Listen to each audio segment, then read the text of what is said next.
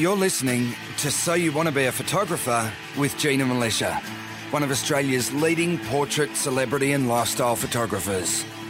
With over 25 years experience in the industry, Gina is a pro photographer who regularly travels the world shooting for some of the country's top magazines and advertisers. She is author of 4 best-selling books on photography, runs workshops and mentors aspiring photographers all around the world. In conversation with journalist, interviewer and budding amateur photographer Valerie Khoo, Gina reveals what it takes to build a successful photography business, provides a sneak peek into life behind the lens, and talks about her tips and techniques to get the perfect shot. Hello everyone, welcome to episode 186 of So You Want to Be a Photographer. My name's Valerie Khoo and I'm here with Gina Militia. How are you, Gina? I'm great, Val. How are you going? I'm good. What's new in Gina world? Well, I am about to jump on a plane and go to Bali. I think as this episode airs, I should be there. So I should be well and truly in amongst the heat and humidity, and hopefully I've had a swim and all of that. So quite excited heading over. Are you going to be hanging out at Uluwatu? Uluwatu. We might go there. How do you know that word, Valerie? Because I've been to Uluwatu. Oh, did you go there? Really? Yes. That's a beautiful beach. Yeah, we're probably going to get out. So I'm over there with Fatini Hatsis, my makeup artist. So we're going to be in and around. She'll be doing your makeup? Not my makeup, but she does makeup for me when we're doing shoots. So we'll be in and around Seminyak, but we're going to get across to one of the islands about half an hour away. Don't ask me because I keep forgetting the name of it. Okay. But it looks, so Gina, obviously, quite cool. Gina missed the segue that I just opened for her about going to Uluwatu, who many people will, of course, know as one of the greatest surf beaches in Bali. Now, surfing is obviously huge in the Australian culture, and a book recently landed on my desk. It's called The Best of the Best, Australia's Greatest Surf Photographers. And I thought this is, it's stunning. It's fantastic. And it features the winners and finalists of the Nikon Surfing Australia Surf Photo of the Year Award from 2013 to 2017. The best of the best. And it's just full of awesome images, and the way they describe it is from the drama of ship sterns to the cyclonic fury of an east coast low, sunrise at Cloudbreak and rainbows at Chopu. This is an awe-inspiring collection of award-winning photographs showcasing all of the energy, beauty and drama of the ocean. So it features, surfers like Fanning and Slater and so on. But in this particular episode that you're listening to of So You Want to Be a Photographer, Gina interviews surf photographer extraordinaire Russell Ord. So that is coming up. But what I have for you guys is I've arranged a giveaway of 3 copies of this book. So you've got to be in it to win it. And the entries will open on the 12th of February and entries will close on the 19th of February. So at some point during that time, you need to go to writerscentre.com.au/win. So that is actually my business, the Australian Writers Centre, and we're giving away 3 copies of this awesome surf photography book. Go to writerscentre.com.au/win in order to enter. If you miss the window from the 12th to the 19th of February, there'll be some other book there for you to enter and, win in a competition. But this is specifically catered for you guys. It's about photography. Usually my books are about other stuff. But I hope you enjoy it. I hope one of you win. Yeah. There's some epic photos in the book too, Val. It's amazing. Yes. Some amazing surf photographers in there too. So that's exciting. So before we get on to Russell Ord, who is one of the featured photographers in the book, we have a question from Bill. And Bill is looking for some recommendations. He says, I'm in the market for 2 lighting stands to hold my Nikon speedlights. I'll be taking them out for wedding and family shoots, so they need to be sturdy, reliable, and yet easy to transport around. Great question. What's your advice on this, Gina? All right, so my advice, Bill, is when you're buying light stands or tripods, my advice to everyone is buy once and buy well. So there are a lot of cheap light stands out there, and the problem is they're somewhat unstable and they break easily. And so the last thing you want, and even if you've got like lower end flash system, the last thing you want is for them to break, or for the things that tighten. What are those things that tighten on a light stand called? Anyway, the screws. The threads wear out and they collapse, and you can't extend them to their full height. They bend, they blow over because they're too cheap. So really think about that. So, and it can be not only frustrating when they fall over, but it can be dangerous. So like that's the first thing I consider. If you're going to buy one, then you want to think about, okay, where am I going to be using it, and how often am I going to be using it, and so these are the things that you want to think about. So the other one that you might want to look into is what style of photography you're going to be using, and where is it that you're going to be using them. So like you can look at things like, I love the extendable pole held by a voice activated light stand. So my preference is to have a light stand. There is a particular brand that you can find that you give them a command, and on your voice they will move around for you wherever you want them, and they're holding an extendable pole that attaches to the voice activated stand. So let's be clear. Let's just be clear. No. Let's just be clear here. Voice activated is the generic brand for this particular. I think a lot of people, you probably heard them called Human before, Val. Yes. Say, hold the light, please. Move it over there. Please. So, and I think this is great. I love the extendable pole as a light stand, but you can also have an extendable pole that has feet. So it's a light stand. So you can either get someone to hold the light for you in place, and this is a great way when you're shooting on the run, or you're like you might be at an event where there's lots of people milling around and your light's going to be getting knocked over. So that's something to consider. Or you might be looking at the single light on a stand. So there's a variety of those. I really prefer to go with the middle of the market in terms of the majority of mine are Manfrottos, and you can get an entry-level one for about $80 to $100, and they've also got these types of light stands that they're actually designed flat, and then you can click 2 or 3 or 4 or 5 together. So they join together, and then you unclick them when you get to the location. So you can carry them all, in one hand. You could have 3 light stands. So that's a pretty good little system. And then cheaper still, you can get something called the Lumo Pro, which I've got one of these. They fold down really small to about like 2 foot small, and they'll go up to about 10 feet tall, I think, like 5 tiers, and they've got little spikes in the feet so that you can actually dig them into the ground if you've got soft ground, and that'll stop them from moving around. They're fairly lightweight as well, and not very expensive.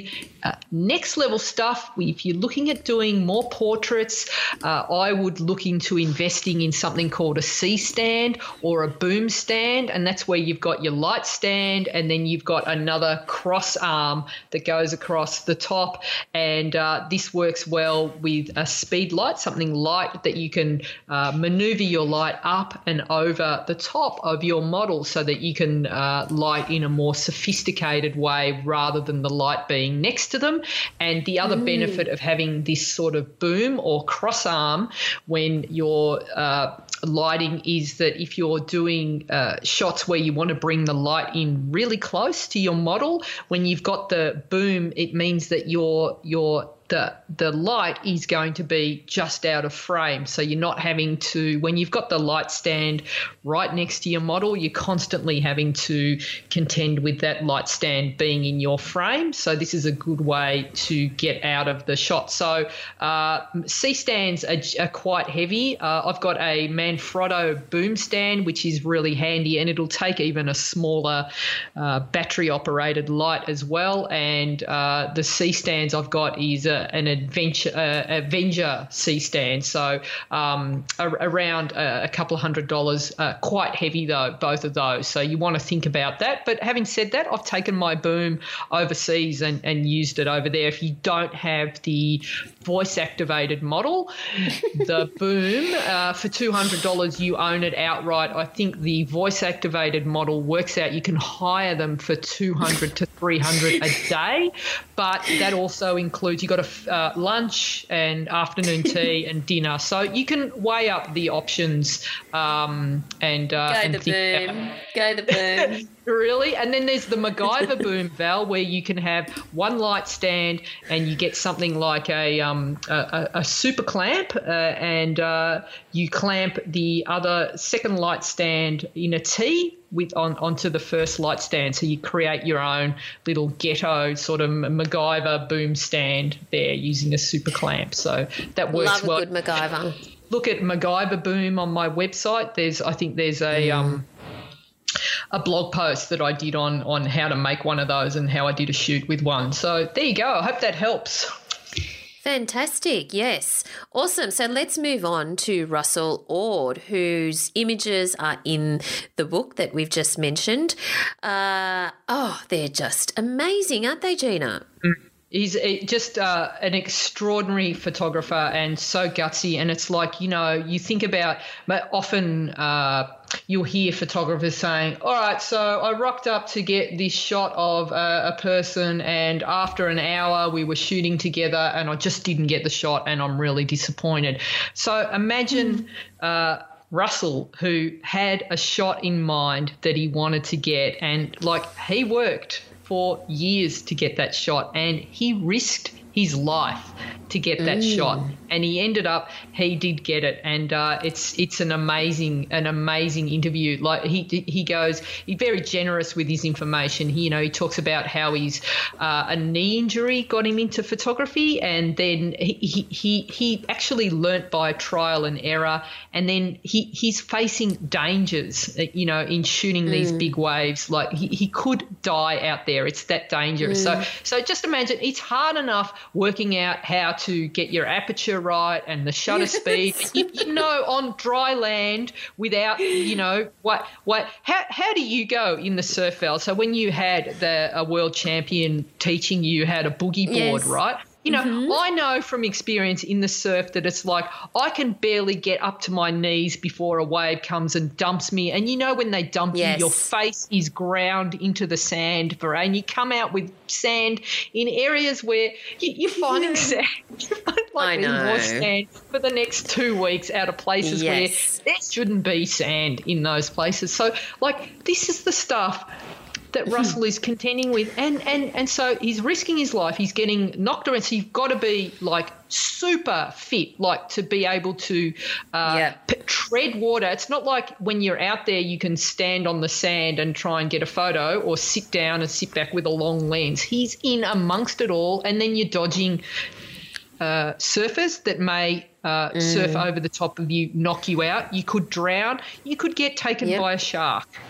And he is out there trying to get this one shot, and he just amazing. So much respect. And if you guys get a chance, I really urge you to check out the video One Shot, which is, I've put a link in the show notes.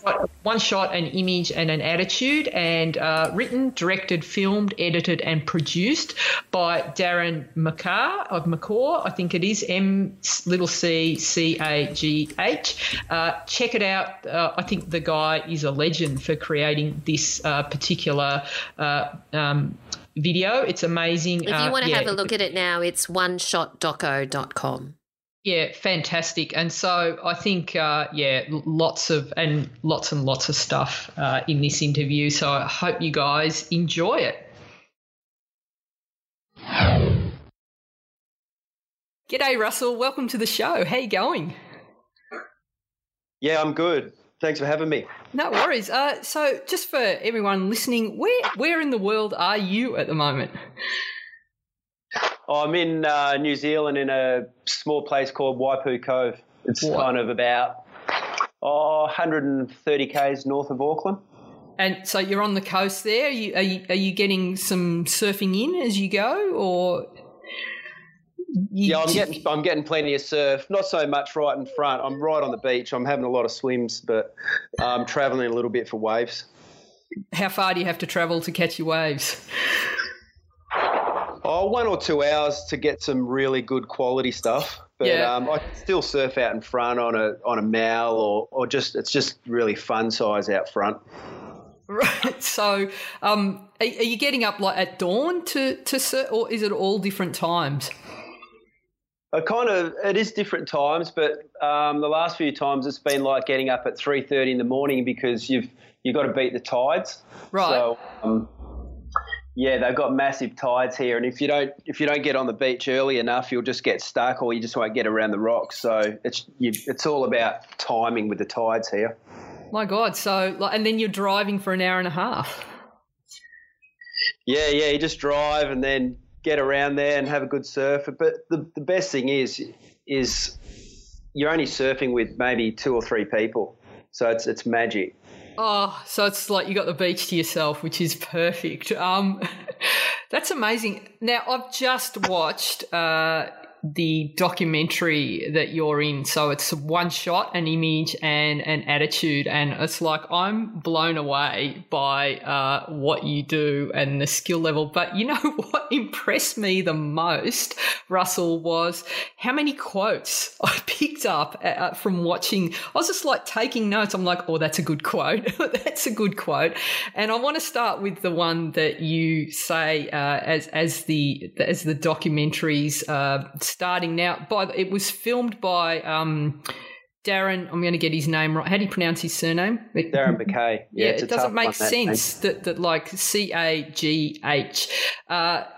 He filmed that so beautifully, and it's just incredible. And you were saying off air that was like one of his first attempts at filming. Is that right? It's his first doco, and I met him on the beach, and he had just picked up a camera. And then he said to me, I'd like to do a little piece on you. And that's kind of how it all started. And so he was learning as he went, but he's that type of person. He's really good at what he does. He's determined. He's always learning. And, he did a magic job. Oh, sensational. What an eye. It's just so beautifully filmed. And so I found this video on Vimeo, so I'll put the link in the show notes. It only goes for about 30 minutes, but I definitely encourage any photography lovers to watch it because it's like all about the passion for just capturing that one shot. But I want to start with the quote that you use at the start of the film that pretty much, I think it sums up you as a person, and you say and I think this was from your grandmother used to say that about you put wishes in one hand and spit in the other, and which fills up first. You can be a dreamer and put all your wishes in one hand and that's all you'll ever be, or you can work your ass off, blood, sweat and tears, and fill the other one up. I can see that you've worked your guts out to learn your craft and even at times risk your life trying to get that one shot. Where do you get that work ethic from? Probably my dad more so. He's the kind of person that, never had a day off in his life and just worked hard. So that probably rubbed off from him. And I definitely don't work as hard as what he does. I think I try to work a little bit smarter. Yeah. And, but it definitely come from him for sure. And so you were a fireman You played rugby union. It's union or league? Which one was it? League, yeah. You played rugby league, fireman, rugby league, and then a surf photographer doing the big waves. All adrenaline kind of focused activities. Where does that come from? Were you always an adrenaline junkie as a kid growing up? No, not really. It's kind of, I just fell into it. I started playing rugby league when I was like 5 or 6, and all sports. I loved every kind of sports. I mean, I would have been a phys ed teacher for sure, but they told me I had to teach another subject, so I gave it a miss. I didn't really know anything about anything else, so it was just all about the sports. And then the fire brigade. When I got in the fire brigade, that was kind of similar back then as well. They were just taking in. Just kind of like athletes. It was really hard to get in if you were not really that good at sports. And even when I first started, I was so surprised of all the guys I was around. They were kind of like these, AFL footballers, and just everybody knew how to do everything in sports-wise. So it was kind of just that, and then the surf photography just evolved from that as well. Yeah, so tell us how that was like. So you were always a surfer as a child, right? Did you live close to the beach and went surfing, and then there was an accident. Tell us about that and how that inspired the start of your career as a surf photographer. Well, I just kind of blew my knee, but that was a lot longer. I started surfing with mates when I was about 10 or 11. We'd ride down, we'd be riding 15 Ks to the beach and back with the old trolleys with the boards behind them. So that was great. Yeah. But then 15 Ks on a bike, how long did that take? On a push bike? Took a while. Yeah. And we'd get to the beach and all the really good guys would just laugh at us because we didn't even have a wetsuit. We just had all these old boards, and it was only in the city beaches in Perth. Yeah. And then the rugby league kind of started taking a lot more time, and the surfing would be just weekends if I was lucky. Yeah. And then it all went pretty quick, and the rugby league took off, got in the fire brigade, and got back into surfing when we moved down to Margaret River. And then just because you get a few injuries playing rugby league, and I just blew a knee, and so I just picked up a camera and started taking photos. Not good ones, because it was with film, and it was pretty hard to get information out of any old surf photographer that was down there. They wouldn't give you anything. What year was this, Russell? That would have been 98. 98, yeah. So like this that. is kind of before much was online. Well, I don't think there was was there the internet then in 98? Probably not really. I can't remember. But the stuff didn't start coming online till about maybe 2008 was when I first noticed you could get any information. So you've got a film camera, and how did you have any formal training, or did you just find these old guys to mentor you in that sort of? Yeah, no one mentored me. They wouldn't give you any information whatsoever. There was only like one or two. It was just you just learn as you go. You put the slides in and send it off to the lab, and you get it back, and they're all, you ring up the lab and say, I don't think you did this right, and they would say, no, I don't think you did it right. And I was like, okay, you got to let more light in. I was like, oh, okay, how do you do that? And then it was just, after 5 or 6 rolls of film, you slowly figure it out. At $7 a roll for the film and $7 or $10 to process it. So it gets expensive, and probably I think you learn a little bit faster to avoid having to spend money. Is that right? Oh, you learn real fast. I mean, and even you've got your 36 shots and you swim out, I wouldn't even use half that roll when I'd swim out, because I'd have to swim all the way back in and change it, and I just couldn't afford it. I was learning. The top surf photographers back in the day would get film from surfing magazines, and I'd be getting shots, and I'd make my light box up, and it was good. It was, you'd get the occasional shot that looked good, but I didn't send an image off to a magazine for about 4.5, 5 years, I don't think. Oh, so you spent all that time honing your skills on your own, and you use the guys in the lab. Were they kind of acting as mentors when you'd come in, lay the photos out? They'd kind of give you some tips. Shit, not even. I'd just send it off and they would send it back and that was it. I didn't really have any. I just look at surfing magazines. It's easy to compare your work to, the top guys at that time. Mine were woeful compared to what they were doing. So how do you reverse engineer from there? You're looking at the photo and you're thinking, all right, so you can maybe work out angles and you can maybe guess the sort of focal length they're shooting. How do you do that? You just like trial and error till you get the shot that looks similar? Yeah, it's mainly at the start. I didn't struggle with angles as much because I'd been surfing for so long, so I was already used to the ocean. It was more the exposure and getting that right because it's pretty hard shooting surf because you've got the darks and then it's really white when they explode. So. So it's high contrast, isn't it? And then you've also got the backlighting at times or the afternoon light, and then you've got moving objects to contend with. And what the early housings for the waterproof cameras, what were they like? Was it clunkier? Could you change settings, or did you have to just work out your settings on the beach and then head out and? You kind of could change one setting. That's it. What was that? You turn the camera on, or it was either speed or aperture. Right. So normally I would just work on the speed. Yep. And set my aperture, and then I could just change the speed. If it got a bit cloudy, I was slowly figuring it all out. So, it was just the speed on the early ones, and now you can change anything now. Do everything. And were you pre-focusing as well? Yeah. I was shooting really wide most of the time, so it was all manual focus, and then I'd tape that lens up.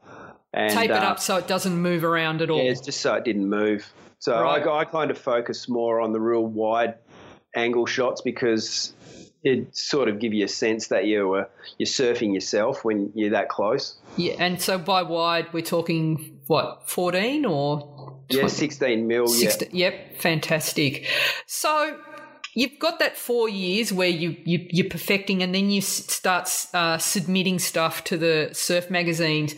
What happens next? How did you get that break that got you? Because you then started to get recognised more and more for your work. Yeah, the first shot I ever sent in would have. Yeah, it's like one of those things. Got laid up for the cover and it didn't get it, and that was swimming out on a big day at North Point in West Australia. So that's the first shot that I thought that that's pretty amazing. Not many people are swimming out in conditions like this. And then and I only just sent one shot in, and they got back to me and it got a double page. But Jesus, so it was like an apprenticeship. So you just do it, and in yourself what a good shot is. Yeah. Yeah. So just for not maybe non-surfers or just explain the difference between the surf photographer, because you see them at the big events. You'll see them lined up on the beach with the big 200, 500 lenses on, right, from the safety of the beach, and you'll get like maybe a great shot as the surfer's coming along the wave. Fantastic. So you were saying there's lots of those guys, but you wanted to take it next level, and you're swimming out.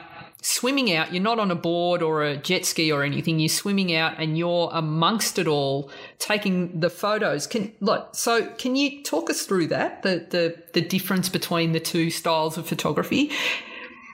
Yeah, I find when I'm shooting on the beach, I'm really just capturing moments all the time. I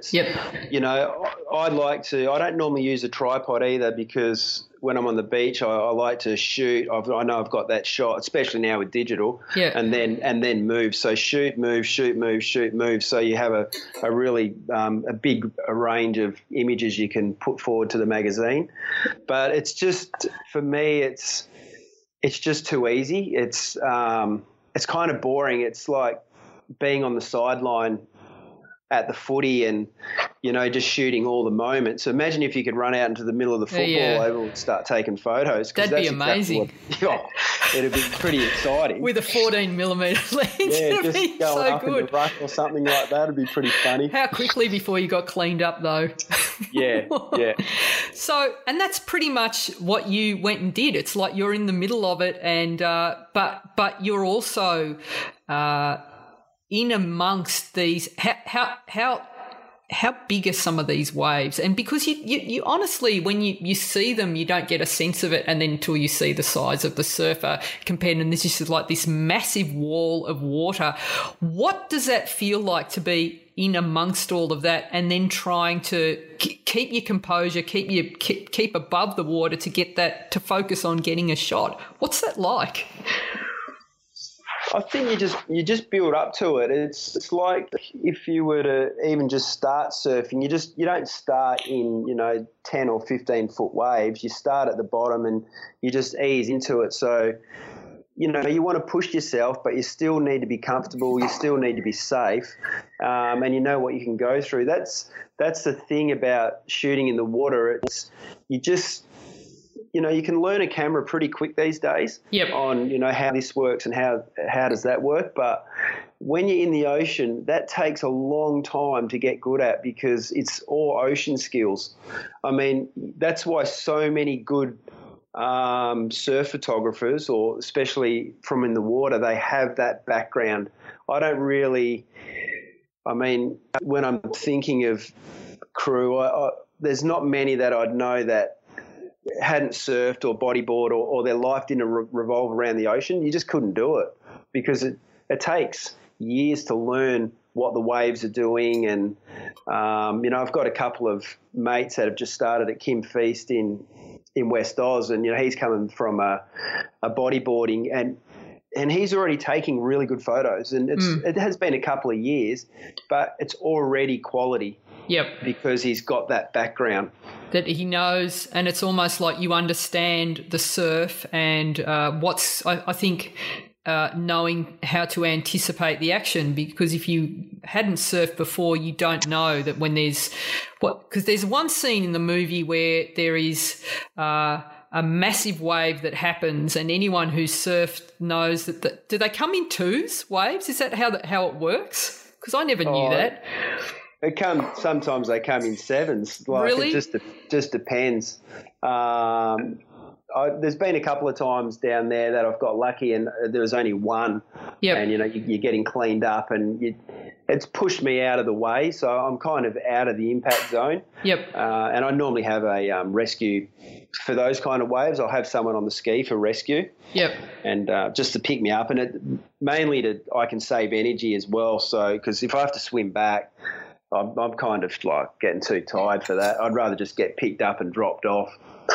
But just getting a bit lazy. But it's if you're in the impact zone, there's been a time where I've been down there and I haven't been swimming because it just hasn't felt right. Like it's either felt a bit sharky or it's a bit grey. And one of the Paul Patterson got like a 2.5 wave hold down there, and I think anyone apart from him probably would have died. I mean, he was pretty close. Wow. And that really is probably the longest hold down I've seen there, and that was about a minute, which is a long time. It is a really long time when you're getting flogged. I mean, 10 seconds feels like a minute. So I couldn't imagine. Hold down is when the force of the wave pushes you under the water and before you surface. Is that right? Yeah, you're just getting held down, and if you struggle to get up, you're can't. Just burning oxygen. Well, you can't anyway, but people will struggle in that situation, and they'll try to find how to get to the top, and they'll just burn through their oxygen so quick. You really have to just enjoy that moment of, you know, it's kind of a bit like rugby league as well. Like, you know, you're getting belted by a big front rower or something. So it's not that much difference, except you can't breathe. And if you relax, the journey down there it's not that long at all. It's, you know, probably 20 seconds at the most, and 20 seconds, anyone can hold their breath for 20 seconds if they relax. Well, in the video one shot, you're seeing training for being out there. And there's one scene where you hold your breath for 3 minutes and 5 seconds. Is that right? Yeah, that's a static. I'm not really good at them. Yeah, at all. They said that you weren't very. Yeah, but like you're doing that training, and then there's a whole like you need to be at that sort of peak fitness, right? To be able to tread water and hold the camera up, and be able to keep yourself in position. It just like looks so exhausting. I was tired just watching it, Yeah. You have to have a good level of fitness. I wouldn't say I've been a lot fitter in my time. Yeah. Way fitter when I was younger and in the early fire brigade days and the rugby league days. Like you were training 2 or 3 times a day, so I would never do that now. Yeah. And but mentally, if you're mentally fit, so you know what your body's going through, you can be super fit and still drown. But if you're mentally fit and knowing what you're going through, you'll preserve a heap of oxygen. But being fit to take the shot helps as well. And you talk about that mentally fit, and I think you seem like the type of guy that has done a lot of work on that part of it, because you talk about being absolutely in the moment. And I think this sort of photography, I think any kind of art, you need to be in that sort of flow state in that moment to get that great shot. But more so when you've got like all this danger around you, there's the danger of being cleaned up, by the wave or by another surfer. And you're talking about everything is fine in this one moment, and it's a good feeling, and like that sense of you're alive, and so you're staying calm. Is that what's helping you nail those shots without the panicking and worrying about, oh my God, I'm about to be cleaned up? Yeah, it certainly helps. I mean, if you can get in the water and you're not thinking about, because you're only getting in the ocean, and I get in the ocean every day and enjoy it. And just because it's 20 or 30 foot waves, nothing's really going to happen. It's just in your mind. So it's, you could walk out. I could walk out in the street now and get hit by a car, but I'm not thinking of that. I'm not worried about that. I'm just thinking of walking down the steps and going into the water. It's exactly the same. So if you can just get all the negative thoughts out, and this kind of goes for anything in life, really, and you're just living in that very moment, and all that's happening is there's the ocean around my body, and that's it. That's a pretty good feeling. It's really nice. And you're not thinking about drowning or getting eaten or anything like that. And because you do have to relax, and some of the surfers are really good at it as well. So they're not getting completely overawed by the situation. They know when they let go of the rope, if they're relaxed and something happens, they're obviously going to survive a lot easier, because they're getting held down. Yeah. But if you've got a surfer that's all over amped and he's yelling and screaming, he's just burning energy. And if he goes over like that, he couldn't last half the amount of time as the other surfer. So it's kind of, I just look at what the surfers do and kind of copy them. Yeah, and staying in the zone. With that relationship with the surfers, so obviously when you're shooting a competition, that there are key guys that you need to photograph. Now, the surfers are competing, but they're also aware that you're in the water too. Do you develop some kind of relationship? Because I know, and it's like it's similar in some ways, but like, completely different field. But if I'm working on a movie or a TV production, and I'm trying to get stills, there are certain actors that I'll have a relationship with that they will feel me in the room and know they'll help me out, and they'll maybe turn towards the light a little bit. Is there something similar that goes on in the surf world when you're trying to get those kinds of shots? It's kind of similar. They're professional athletes. They just have to do what they do. They just have to go out and surf. when you work with a surfer over time, you do get to develop their style and you can get a lot closer.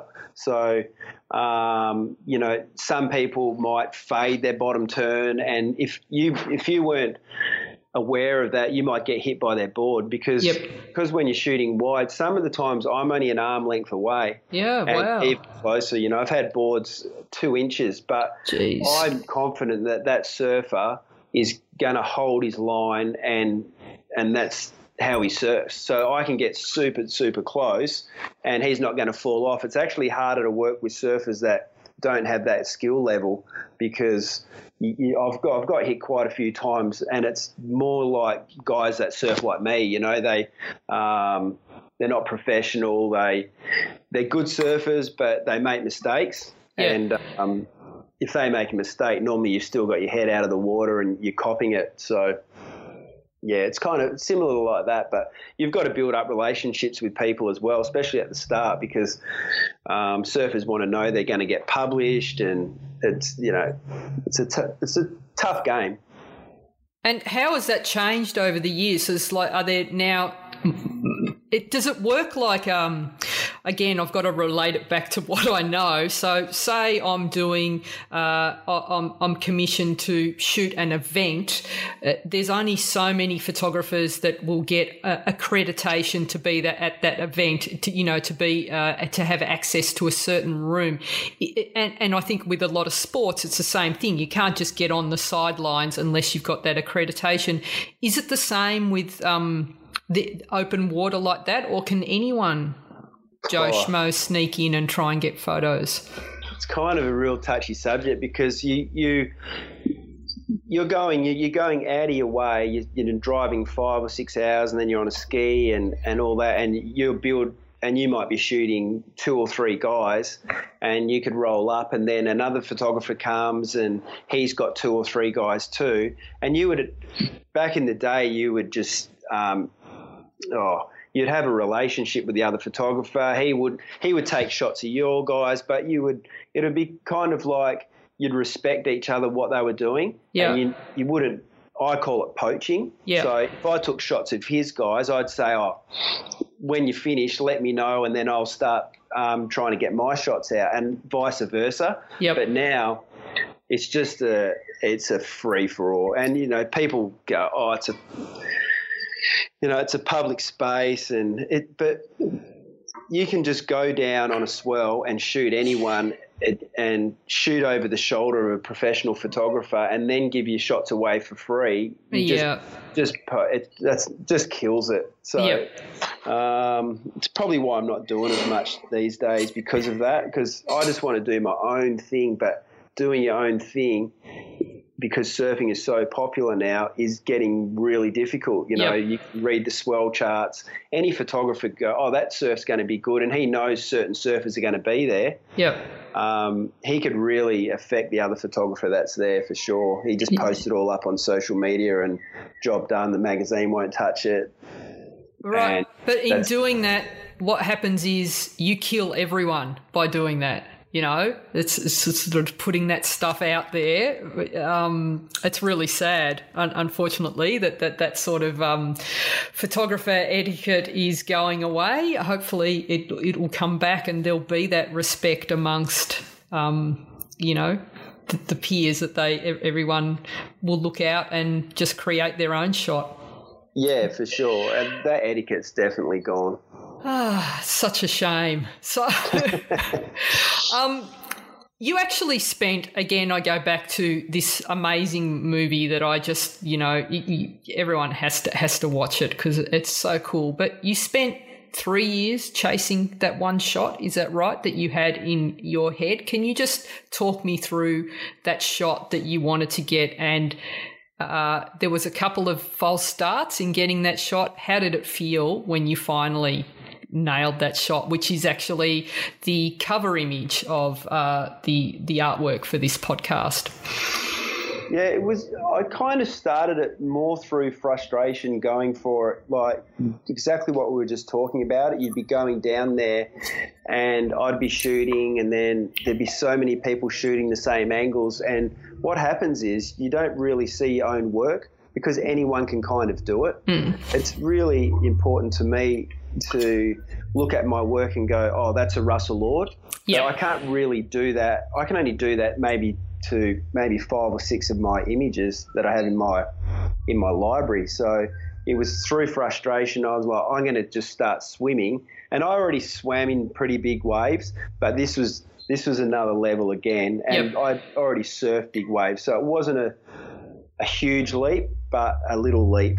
And then the first time I ever tried it, I got a cover, and people couldn't believe what I'd done. But then I still wasn't that happy with that image because what was wrong with it? What was it that you didn't like about that image? I just knew I could do better. Right. Like if I was another metre in or a metre down, this was shot was of Chris Ross, I would have looked straight through this wave, and I was like, oh, I could do that. I could definitely do that. And I'd done it. It took 3 years because surfing is like that. It just, you got to wait for the swells. There was another couple of times where I was in the perfect position and then the surfer fell off, and it just kept. I was like, oh my God, it's not going to happen. And I finally got that one of Mark. And in the end, it doesn't really look that good to most people that look at surf photography are like, oh, that's okay, but they have got no idea what went into that shot. Yeah. And I was stoked. So I was done. I haven't really done much surf photography since then because I haven't had a real goal to go for. Not like that anyway. Yeah. And it is a selfish thing because I'm going down. I'm not really making any money because I'm missing everything. Yeah. And and it's virtually just a shot for myself. It's just like you climbed Mount Everest, really. You got there and you did it. Like you set yourself a goal and got it, but there was like one moment where you thought you'd got the shot. And how did that feel that when you open up your housing, look on the back and think you've got the shot and go, oh, it's soft? It was such a mistake. That was I kind of knew in the water that happened because did you feel that? Yeah, the wave before I got hit by, and the housing, my knee blew up like a balloon, hit my knee, and it hit it so hard. But then Mark was on the following wave, and I didn't get time to set it. Yeah, and I getting hammered. It actually put me in a good spot, and then I took the shot, and then I was just like, it just doesn't look right, and I kind of knew then because I just looked through the housing and it was out of focus anyway, and I was like, I bet it was out of focus on that Mark's wave. It kind of wouldn't have been the shot anyway in the end because he couldn't just see through to the other side, but it still would have been one of my better ones for sure. And I got that printed up, that shot, and had it above my desk for quite a while just to remind me to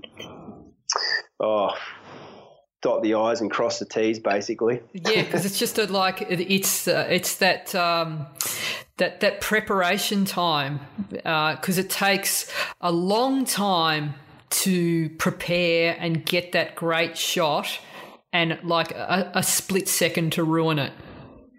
Yeah, you'll never get it back. No, you don't get that back, and that's all that work. And so, I probably would have done the same thing. It's like a pretty mean thing to do to yourself. But and so when you finally got that shot, did you feel like, all right, that's it, I got it, I achieved my goal? How does that feel? It was kind of weird in a way. It felt good, but it was just like, oh, okay, yeah, that's good. I might have to do something else now. But I had to kind of reflect on the whole journey, and then it felt better after that. Yeah. Because in the end, it was just a photo. Yep. But when you reflect on the whole journey and what I learned and how hard it was to get, it started feeling really good. So, in the end, I mean, I don't think of it much now, but it is still one of those I was saying before where I can look at it and I know there's maybe, I don't know, it'd have to be only one handful of people that could actually get a photo like that. Right. Well, so you'd have to be proud of that. I mean, it's an iconic shot, and you're legendary in the industry, so I think it was worth climbing that mountain for sure. All right, so for people who are listening, obviously maybe not planning on getting out and shooting big waves like that, but just even closer to shore, have you got any recommendations? Like, there's a couple of things that I want to know about, and that's firstly, when you're out there shooting and you've got the camera in the housing and you've got it above the water, how do you not get water droplets or any of that on the screen? There's a couple of, when I'm shooting really wide, I'm shooting through a dome. So I'm shooting through a wet dome, so I'm spitting and licking. It is, so that's true that you spit and lick. Yeah. So that whole quote at the start of the movie where you talk about the handful of spit, it comes around full circle. Yeah, that kind of makes sense with that, doesn't it? It does. Life is about how quickly you can fill your hand with spit, and because it comes in handy. Yeah, you need to drink a lot of water and the night before, because you can go through it. Like, I would spit and lick quite a bit, and you can see it on your housing when you pull the housing out that you've just got a beautiful fine film of water. Yeah. And you can just shoot straight through that. It's just like glass. Yeah. But if you've got that's why I don't wear sun cream or anything like that, because if you smudge a bit of sun cream on the port, it's going to bead instantly. And you learn the hard way when you're shooting film, when 36 shots come back and they've all got water droplets on. So you use a lot of that. And then the other way, when you're shooting in the water at length, you're kind of shooting through a dry port. And I mean, no one would ever told me when I first started, but just a little bit of candle wax on the port and then just rub it in and rub it off, and then the water just beads off quickly. Right. Yeah. So then you kind of you're shooting through a dry port, but you've got more time because you're not really. Oh, you are in the waves at times, but normally you're sitting on the shoulder and you're shooting into the wave. So that's the methods that I use, and it works for me. Has anyone invented a synthetic version of spit that works on the lens, on the hood, on the dome? There probably is. There's always a lot of chat on the internet on this is best and this is best, but I don't need to remember to put anything on. I just lick and spit. I've done it for 20 years, and it's at the end when the end of my film days, I could get 36 shots back and 32 of them would be good. Wow. So yeah, you just get used to doing it. So it's lick first, then spit. Oh, you can lick the spit if you really want to. It's your DNA. It's not a big deal. And then what? So what do you do? You're licking and then you're spitting and rubbing it in. What do you? Yeah, I'll spit, and if you can kind of even have a nice big flat white or something coffee before you go for a swim, the gluggier it is, the better. And then you're licking the whole port. And it just takes, I don't know exactly what it does, it just takes the edge off it, because if you've got a really warm port, you'll see it bead quick. Yeah. And then you'll put it in the water and you'll pull it out and you'll see a few times that it's beading, and then you just keep licking, spitting, and it'll slowly come where it's just a beautiful film to shoot through. And is there stuff that you shouldn't eat that will cause you to not have if your spit's more acid or alkaline? Has anyone ever done any stuff? I don't know. There's probably no scientific thing to it, but you can dry up pretty quick because sometimes I'll use a really big dome. There's a lot of licking and spitting on that thing. So you're licking the whole thing. You're not touching it with your hands, because your hands would have seawater on them, right? So it's just the tongue. No touching of skin or anything, because anything that touches it, that's a bead will happen straight away. Yep. Wow. That's so good to know, because that was a thing that annoyed me. Even if you've got a simple smartphone, to know to do that. All right, so that the housings now, if you're going to commit to that, you're obviously going to want a waterproof housing that fits your camera. And are there do you just pick a lens and then you get that you're going to be working with, and that's it, or do you are the front parts of the housing, are they interchangeable as well? How does that all work? Yeah, the housings are great. You can just change ports to suit the lens. I mean, I'm pretty, people have 4 or 5 ports. I have 2. I'll just shoot wide angle or 50 mil or maybe a longer lens occasionally, and that's all I do. So I can travel really light and still get the job done. But, you can just change the ports at the front, so it's pretty good. How far underwater can you go? To how many is there? Are they tested to a certain? Are they the same housing, or are there special ones for deep diving and things like that? They're all different. Right. My ones are more like a sport one. I know Aquatech test them to 50 or 60 metres, but they just say go down to 10 metres. And I've swam down to 15 metres, which is really deep. Yep. With them. But you'll have to get a dedicated dive one if you're going to go down, to 20 plus metres or 30 metres or whatever it is diving with. It's quite dark down there too, so they have strobes and all that sort of thing. Mine's pretty basic, just a sport. It's more like a sports housing for surf and anything ocean related like that. It's perfect. And there are surf photographers now that are using strobe with when they're shooting as well, so they to override the sun. Is that right? Yeah, you can get the housing. You can get your flash put on the top. You can get remote flash. I was shooting a lot of remote flash maybe 10 years ago. Right. And, where's the flash? Who's got that? Someone else. Water. Yeah, and then it's pretty funny because normally you want to shoot quite late at night and you have to find someone to swim with the flash, and it gets a little bit sharky at night sometimes. So, and then the other person can just shoot from the beach.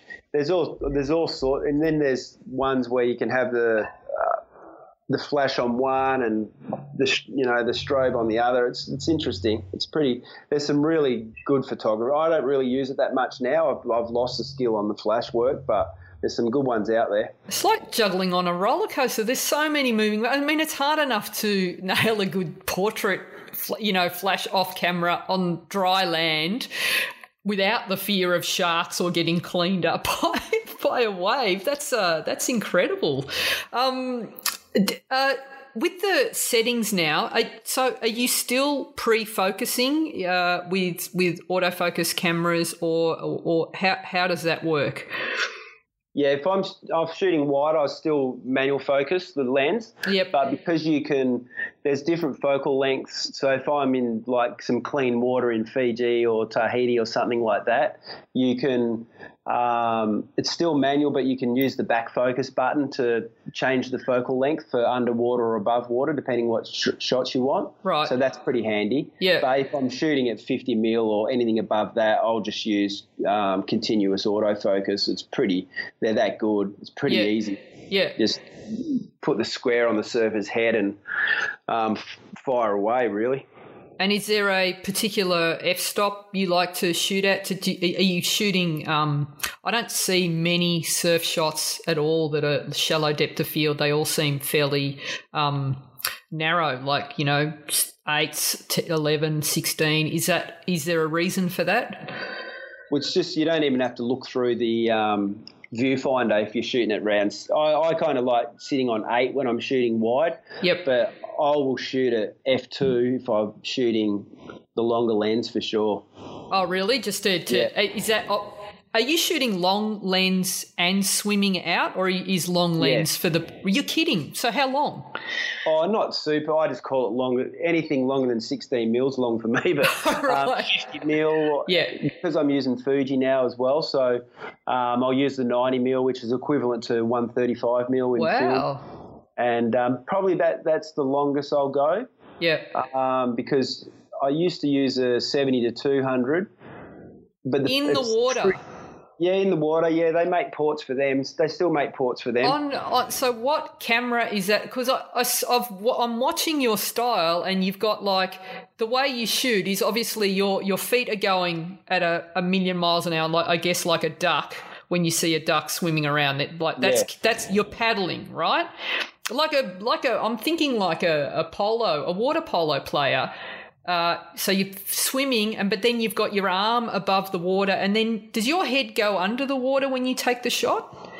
Can do, yeah. Yeah. If I'm all that the one shot doco was all about shooting wide, so there wasn't many times you'd see me in the channel shooting with a longer lens. Yep. So because it's all pre-focused, all I have to do is basically get the horizon straight, and with those waves, you start ducking down, and you leave the camera up there just to get that one or two extra shots that you can do, and then I've got to try to push through the back.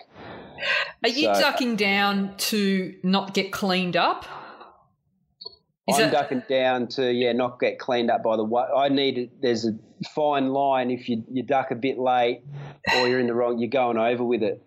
All right, and then you tell. So hang on. So is the camera attached to you? Is it strapped? You got a wrist strap, and I would have it like tied to me in 20 different ways. How is it? How do you not lose the camera? I've got a double strap when I shoot waves that big. Yeah. So it's just to my wrist, just in case one breaks. Because I've had a couple break before in other spots, and one took me about 3 hours to find, and the other one took about 2 hours to find. So Jesus. You would never find it out there if one broke. And when you go over, they're really hard to hold on to. They're hard enough to hold on to in just normal size waves.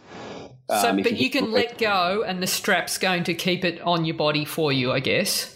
No, I'm not letting go of that housing at all. If I let go, it becomes like a deadly weapon. Yes. Like it just goes mad. Right. Hence the helmet. Yes, so you wear a helmet as protection as well, which is probably a very sensible thing to do. All right, so you've gripped onto the housing, you've got the two straps, and I mean, I think your style is probably, without the danger element, exactly the same as what you see a street photographer does in terms of the safety to get to make sure that you nail the focus and the shot. So shooting at a narrower depth of field, like a f8, f11, shooting super wide, and then obviously a very fast shutter speed. Like what sort of shutter speeds are you working at?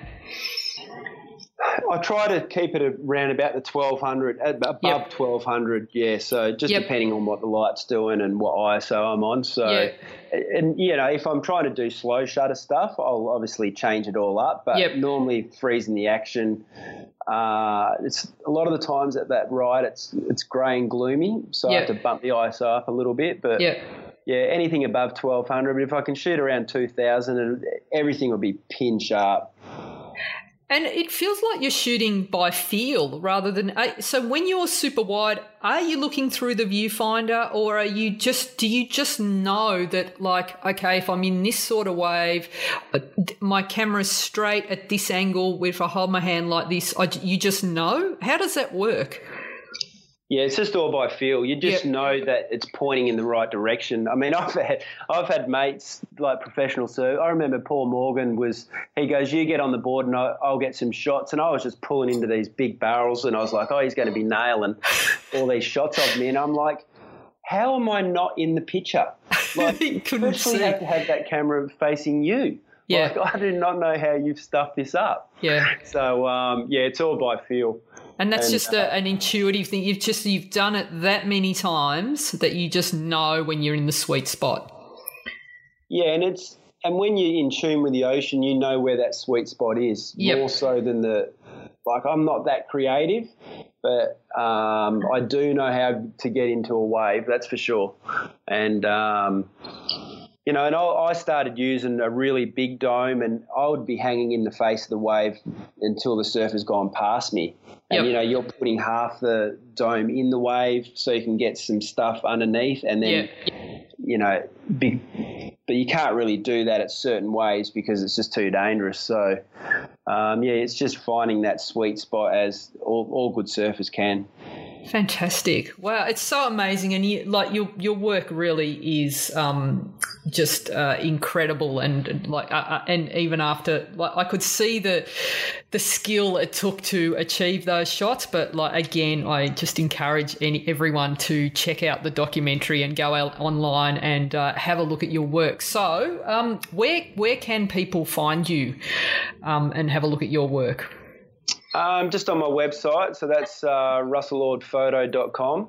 So I think you can might even be able to get to the doco from there. I better check that. Yep. And then I'm on Instagram as well. Yep. I think that's russellordphoto. That's about it, really. I'm still doing all the social media. Sometimes I ask myself why I'm doing that, but I'm ticking it over. Cool. And you've got... You're involved with, is it the Vagabond, and you're doing some workshops. We'll be doing something together in March, I think, up in Dinner Plain. But you've got some other stuff around your surf photography. Is that right?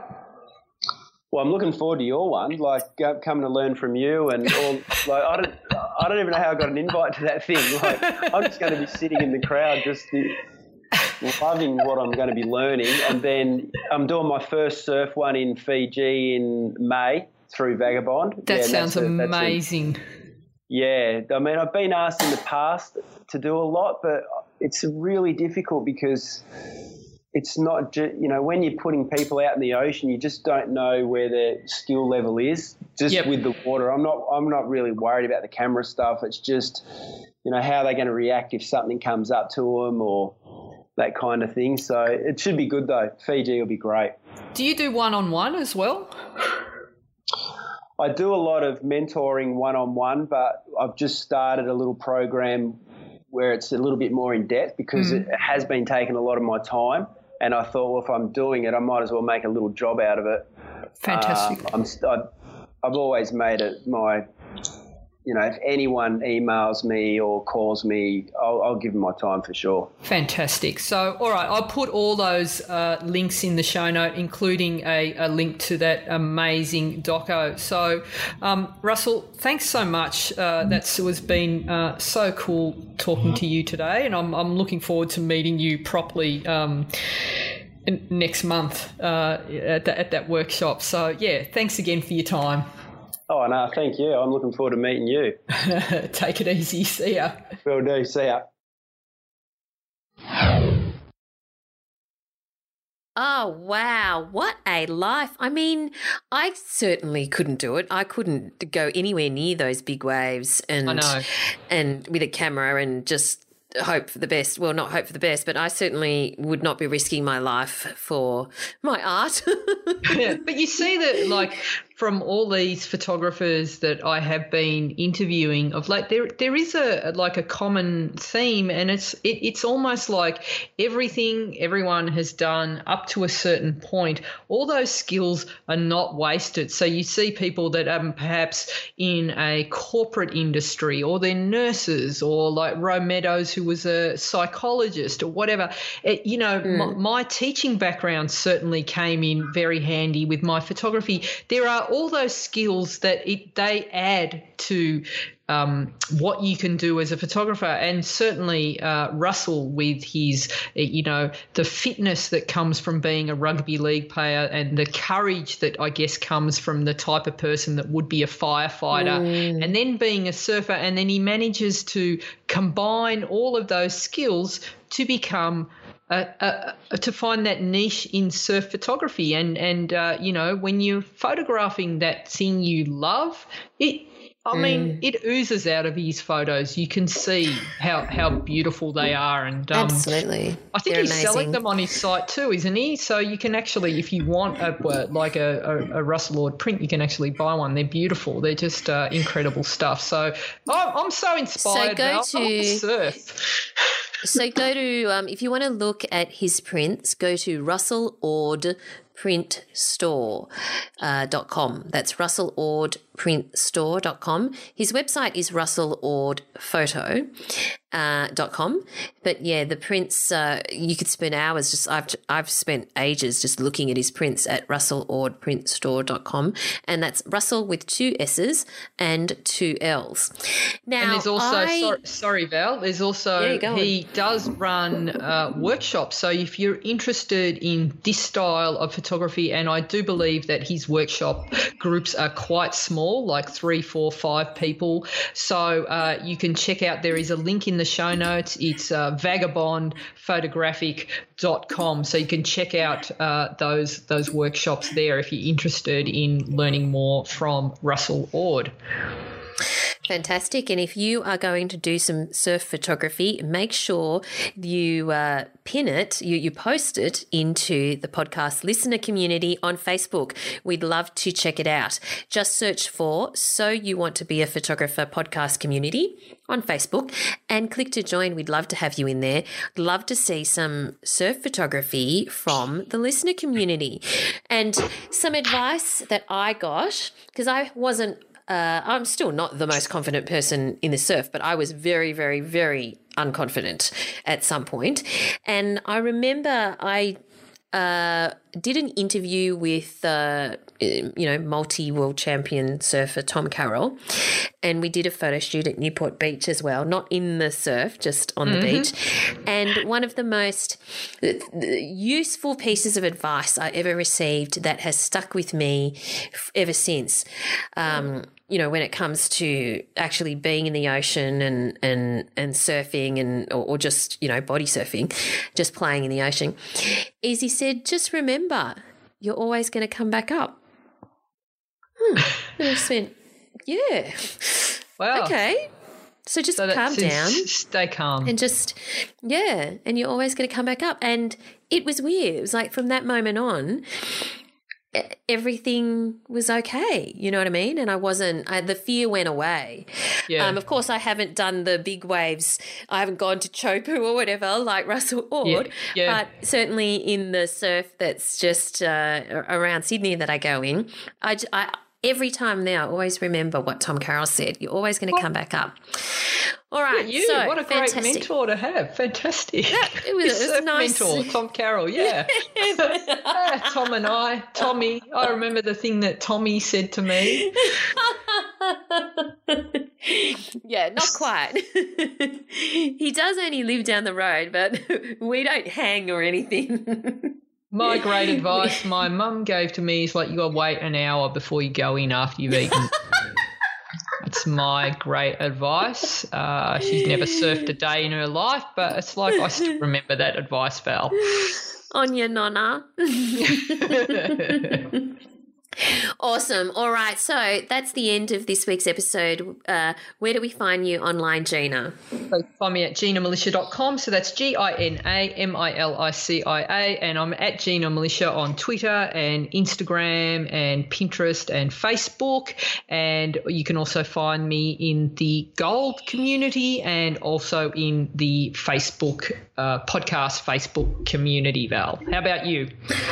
You'll find me at Valerie Khoo, that's KHOO on Twitter and Instagram. And, of course, you'll also find me in the listener community on Facebook. Just connect with us there. And it's awesome to connect with everyone who's in the Gold membership community as well. You can find out more about that at GinaMilicia.com and click on Join the Community. Thanks for listening, everyone, and we look forward to chatting to you again next time. Thanks, guys. Thanks for listening to So You Want to Be a Photographer. For more information, free resources, and Gina's regular newsletter on everything you need to know to become a successful photographer, visit GinaMilicia.com.